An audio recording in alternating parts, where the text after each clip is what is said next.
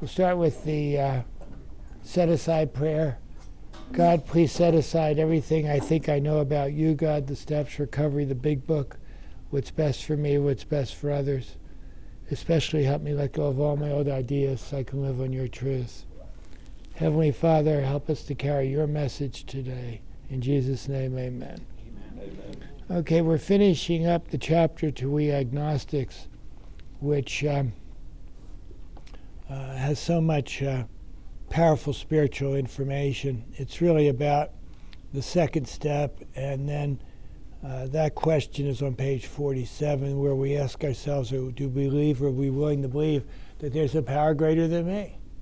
Sounds like a simple question, isn't it? That's the second step. And then, do you believe that that power can solve your problem? And then the rest of the chapter is really about our relationship with God and how that is something that will change us and is what we're seeking in recovery. We're trying to go, as it talks about in the book of Romans, from living in the world of the flesh to the world of the spirit.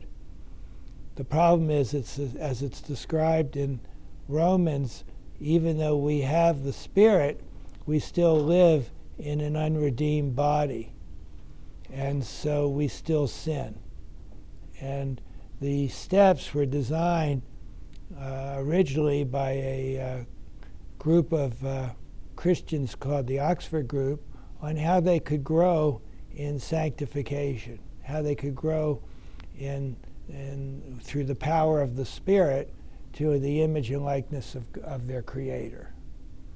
And so they had 6 steps, and then eventually AA broke away from that group, but had 12 steps and changed some of the terminology, and we don't mention Christ or Christianity in the big book, and that's fine with me, but that's how it started.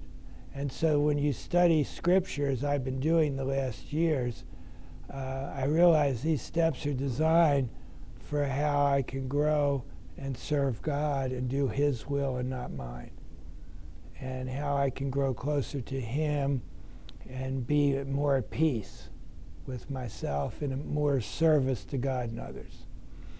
Actually, I'm going to go back a little further because don't tell Jimmy.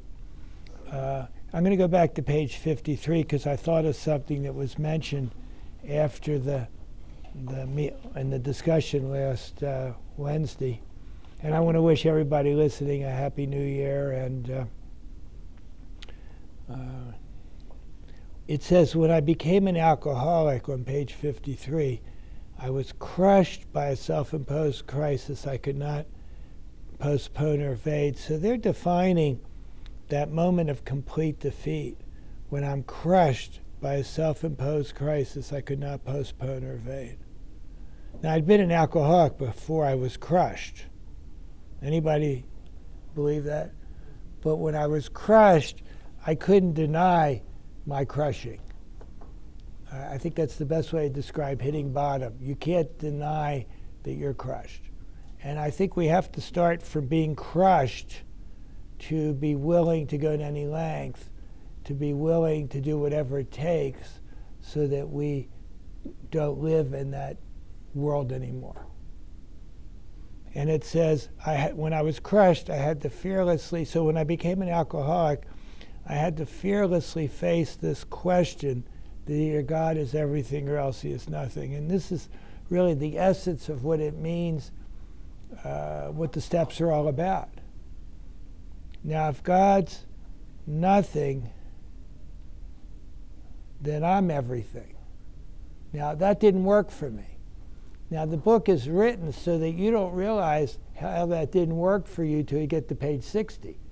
And 60 to 63 describes the life run on self-will and why it didn't work. And at the bottom of page 62, it says, in the step 3 decision, the how and why of it is that I have to stop playing God. Why? It didn't work. And if I choose God is nothing, then I'm playing God. And it's never going to work. And so I was crushed by a self-imposed crisis because I was playing God. I didn't have to play God, but I chose that. Now, I don't know about you, but I didn't realize that. Now, today, being in recovery a while and being married, I realize when I'm playing God more and more because I'm told. And people don't need my guidance. Isn't that something? And they don't need my suggestions.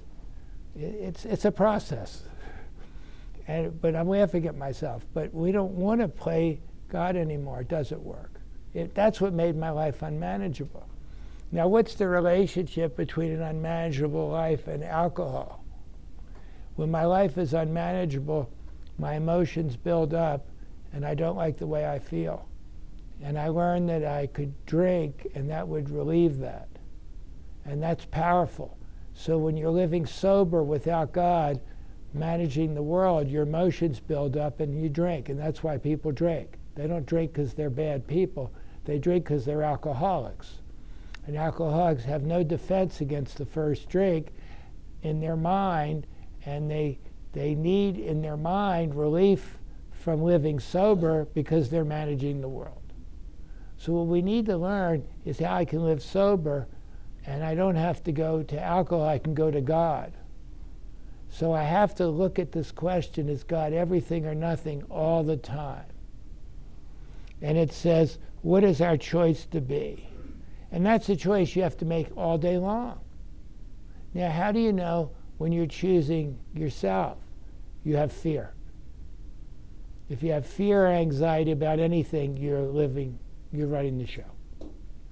Because remember, God has fear and anxiety, because that's the deal when we sign the contract on page 63. So I don't have to have anxiety or fear, do I? No.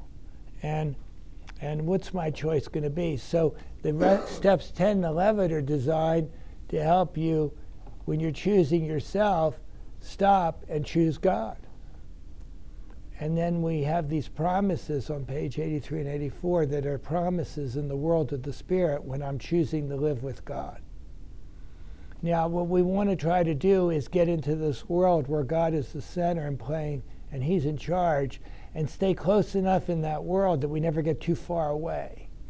Because if we get too far away from that world, we have no power not to drink. You see how it all works? Now here they're just on page 53, but what is my choice to be?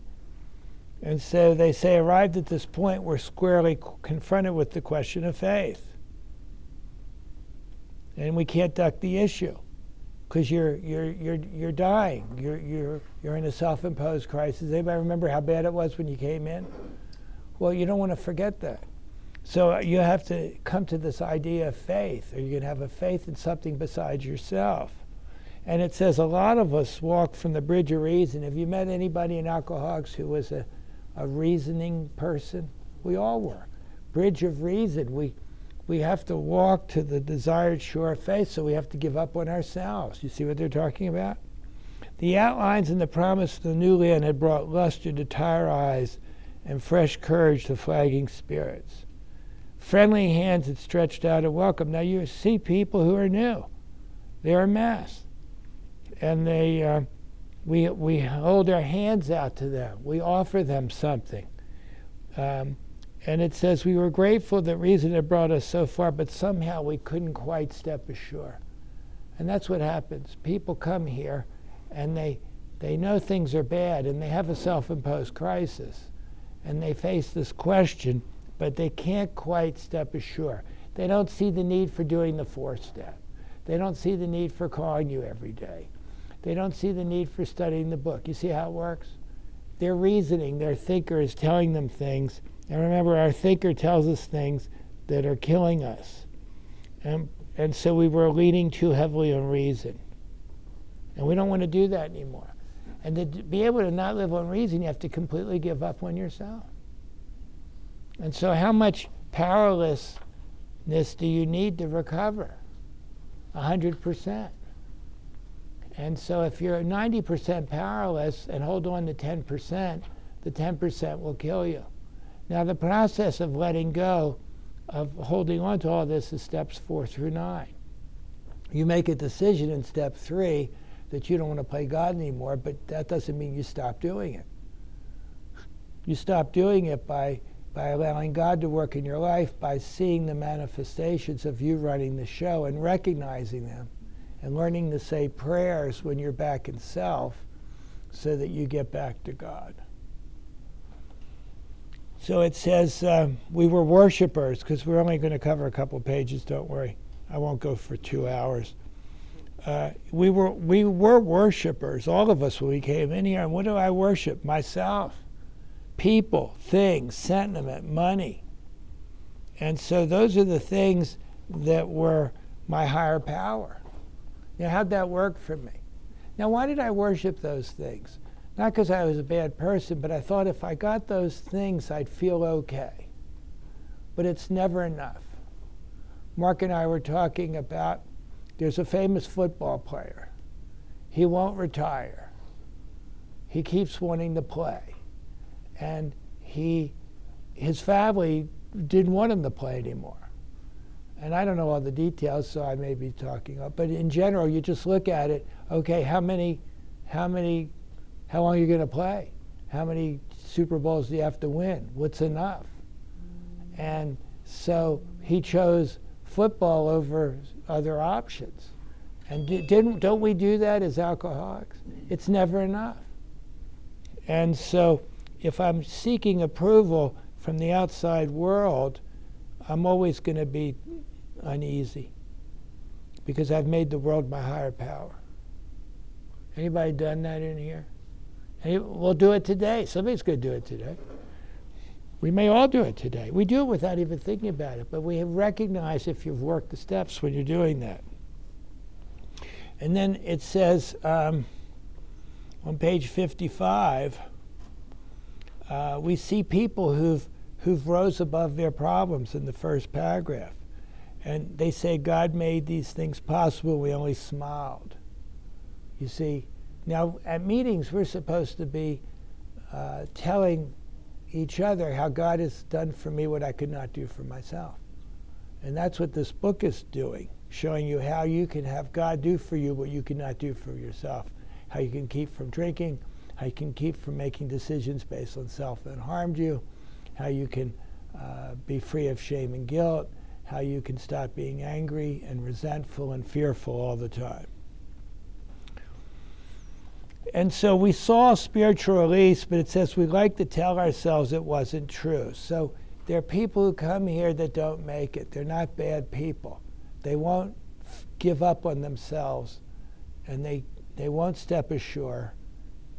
And they see spiritual release, but they still think that they can solve their problem. Self-sufficiency. Self-sufficiency killed me. The only thing that works for me is God's sufficiency. And when I'm being God sufficient, I feel better. When I was self-sufficient, I'd have some good days. You know, we all do. But it doesn't work all the time. It wouldn't give me peace and serenity. So it says, they saw spiritual release, but tell themselves it wasn't true. So hear what they said, that they were fooling themselves. Did I fool myself? For deep down in every man, woman, and child is the fundamental idea of God. I think this is absolutely true. Scripture talks about it. In the chapters 1 to 3, Paul describes how the creation shows the Creator. You don't have to have the Bible. You don't have to have any theology. You can see it in nature. You can see it in the creation. You can see the Creator. And we all have a moral conscience. C.S. Lewis talks about that, the famous writer in Mere Christianity, that all civilizations and all societies have always had some code of behavior that was acceptable and a code that wasn't. There's some moral conscience in all human beings. Because we know when we're doing wrong. Did you ever do something and justify it, but you vaguely sense, like Jim, vaguely sensed uneasy when he mixed milk with whiskey?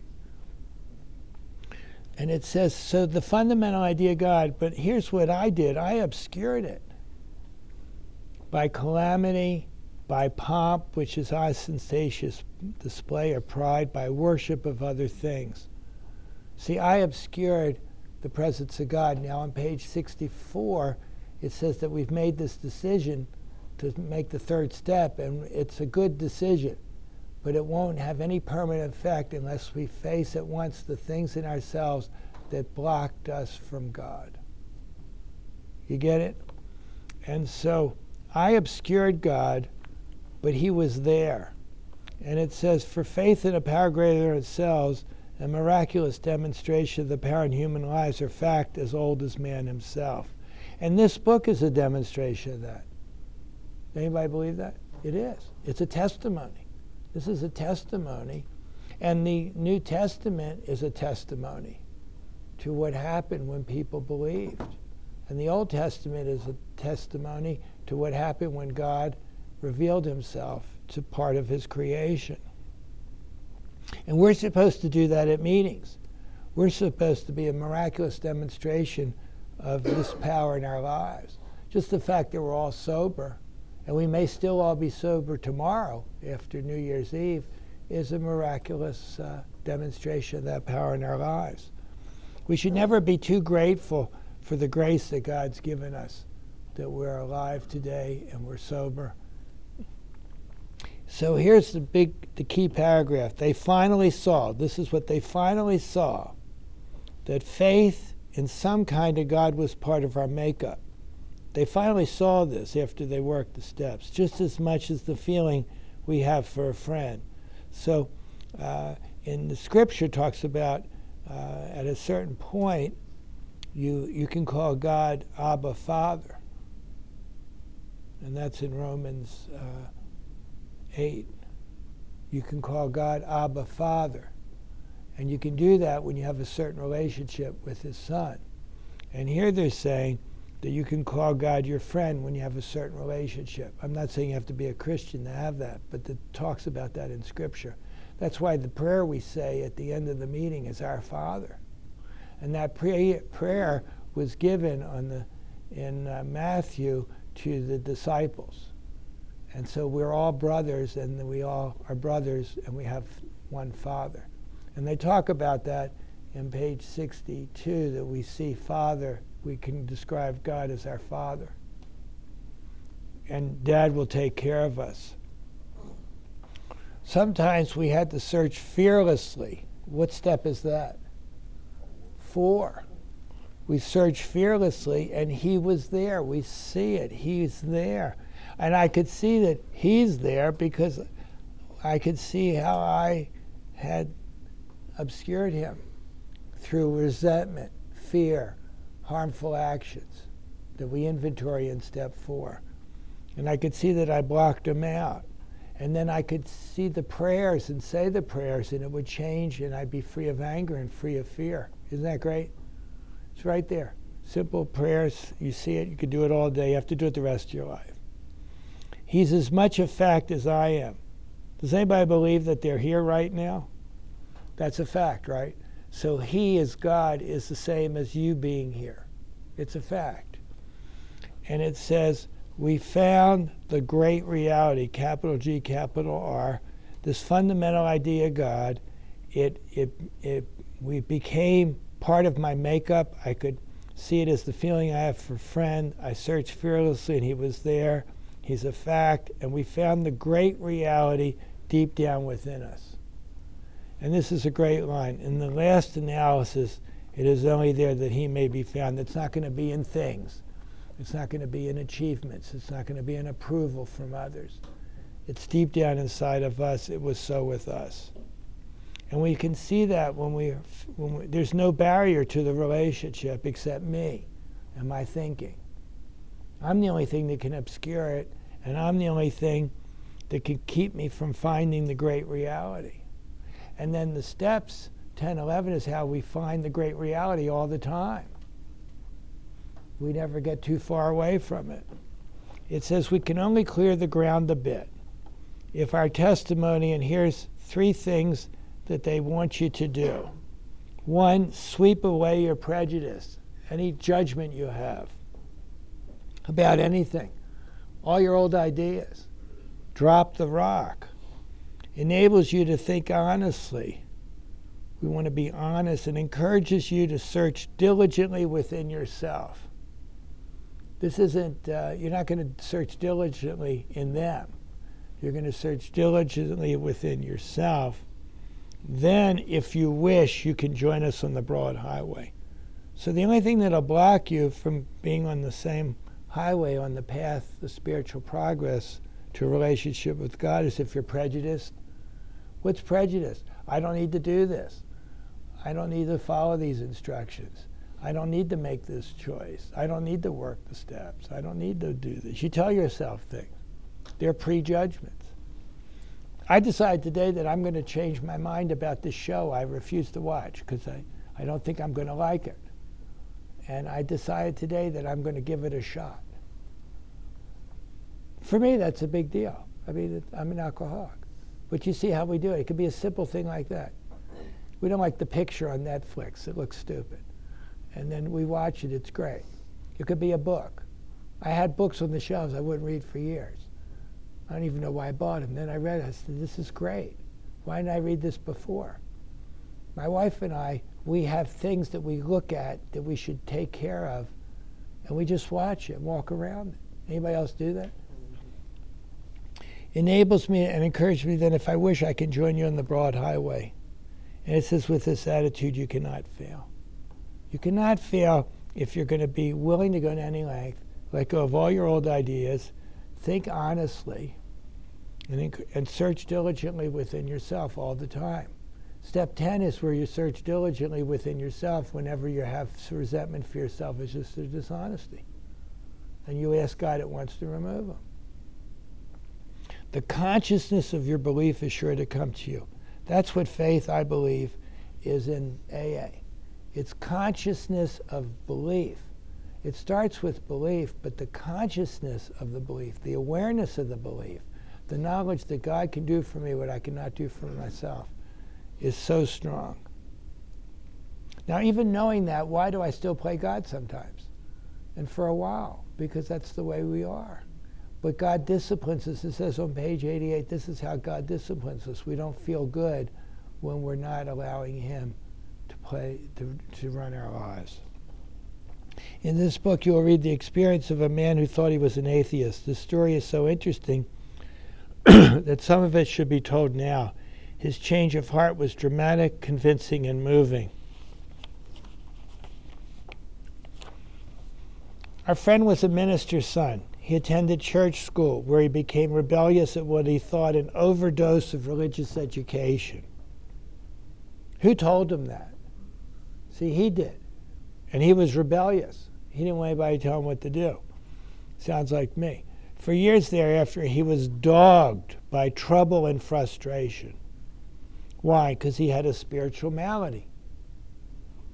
That's the unmanageable life. Business failure, insanity, fatal illness, suicide. These calamities in his immediate family embittered and depressed him.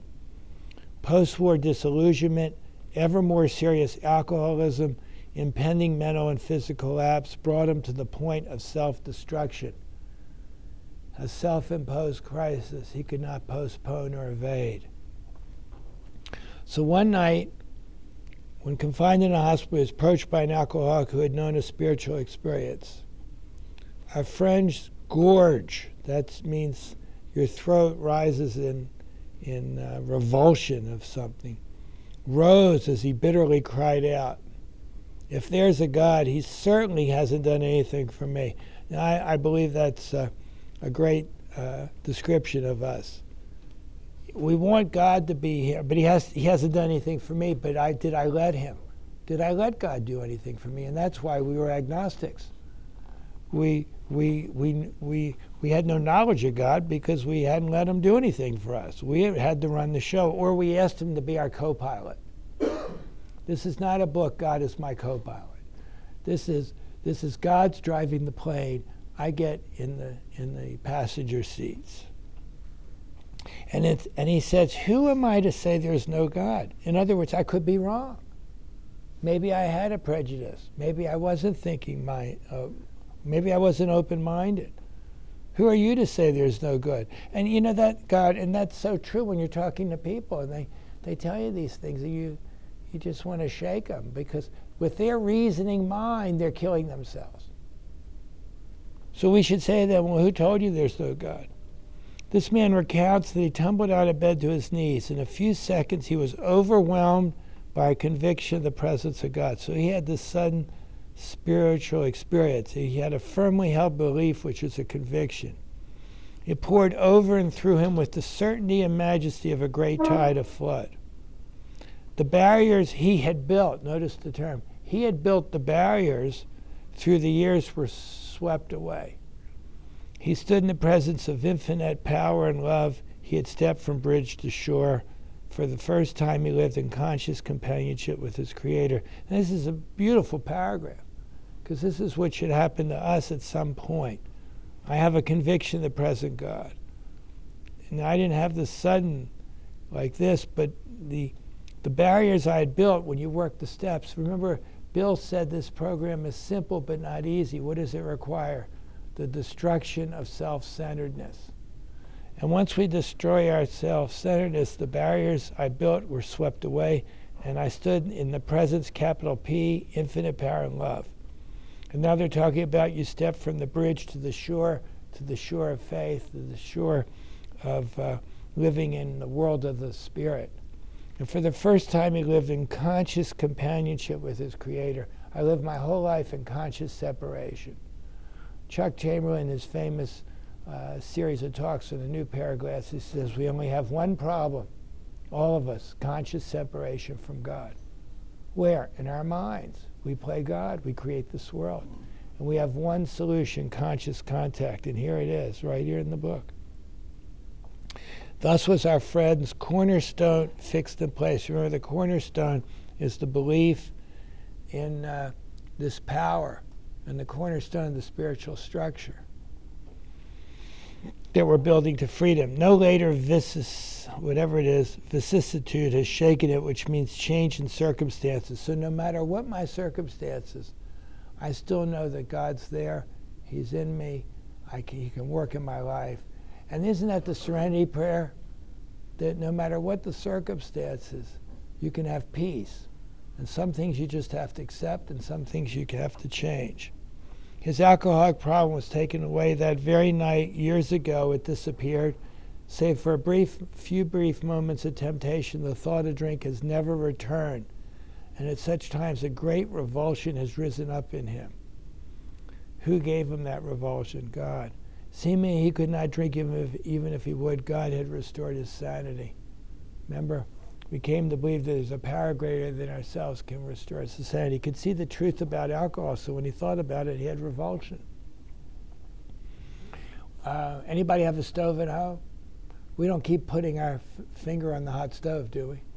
No, but alcoholics do. And at some point they realize this is a stove, it's going to burn me. What is this but a simple miracle of healing? Isn't that what we are? And the elements of this healing are simple. Circumstances made him willing to believe. Crushed by the self-imposed crisis, he was willing to believe. And then he humbly, with humility, being broken from a point of complete powerlessness, he offered himself to his Maker. And then he knew knowledge of God, no longer an agnostic.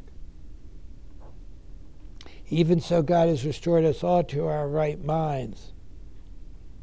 To this man, the revelation was sudden. Some of us grow into it more slowly, so your spiritual experience can be slow or sudden.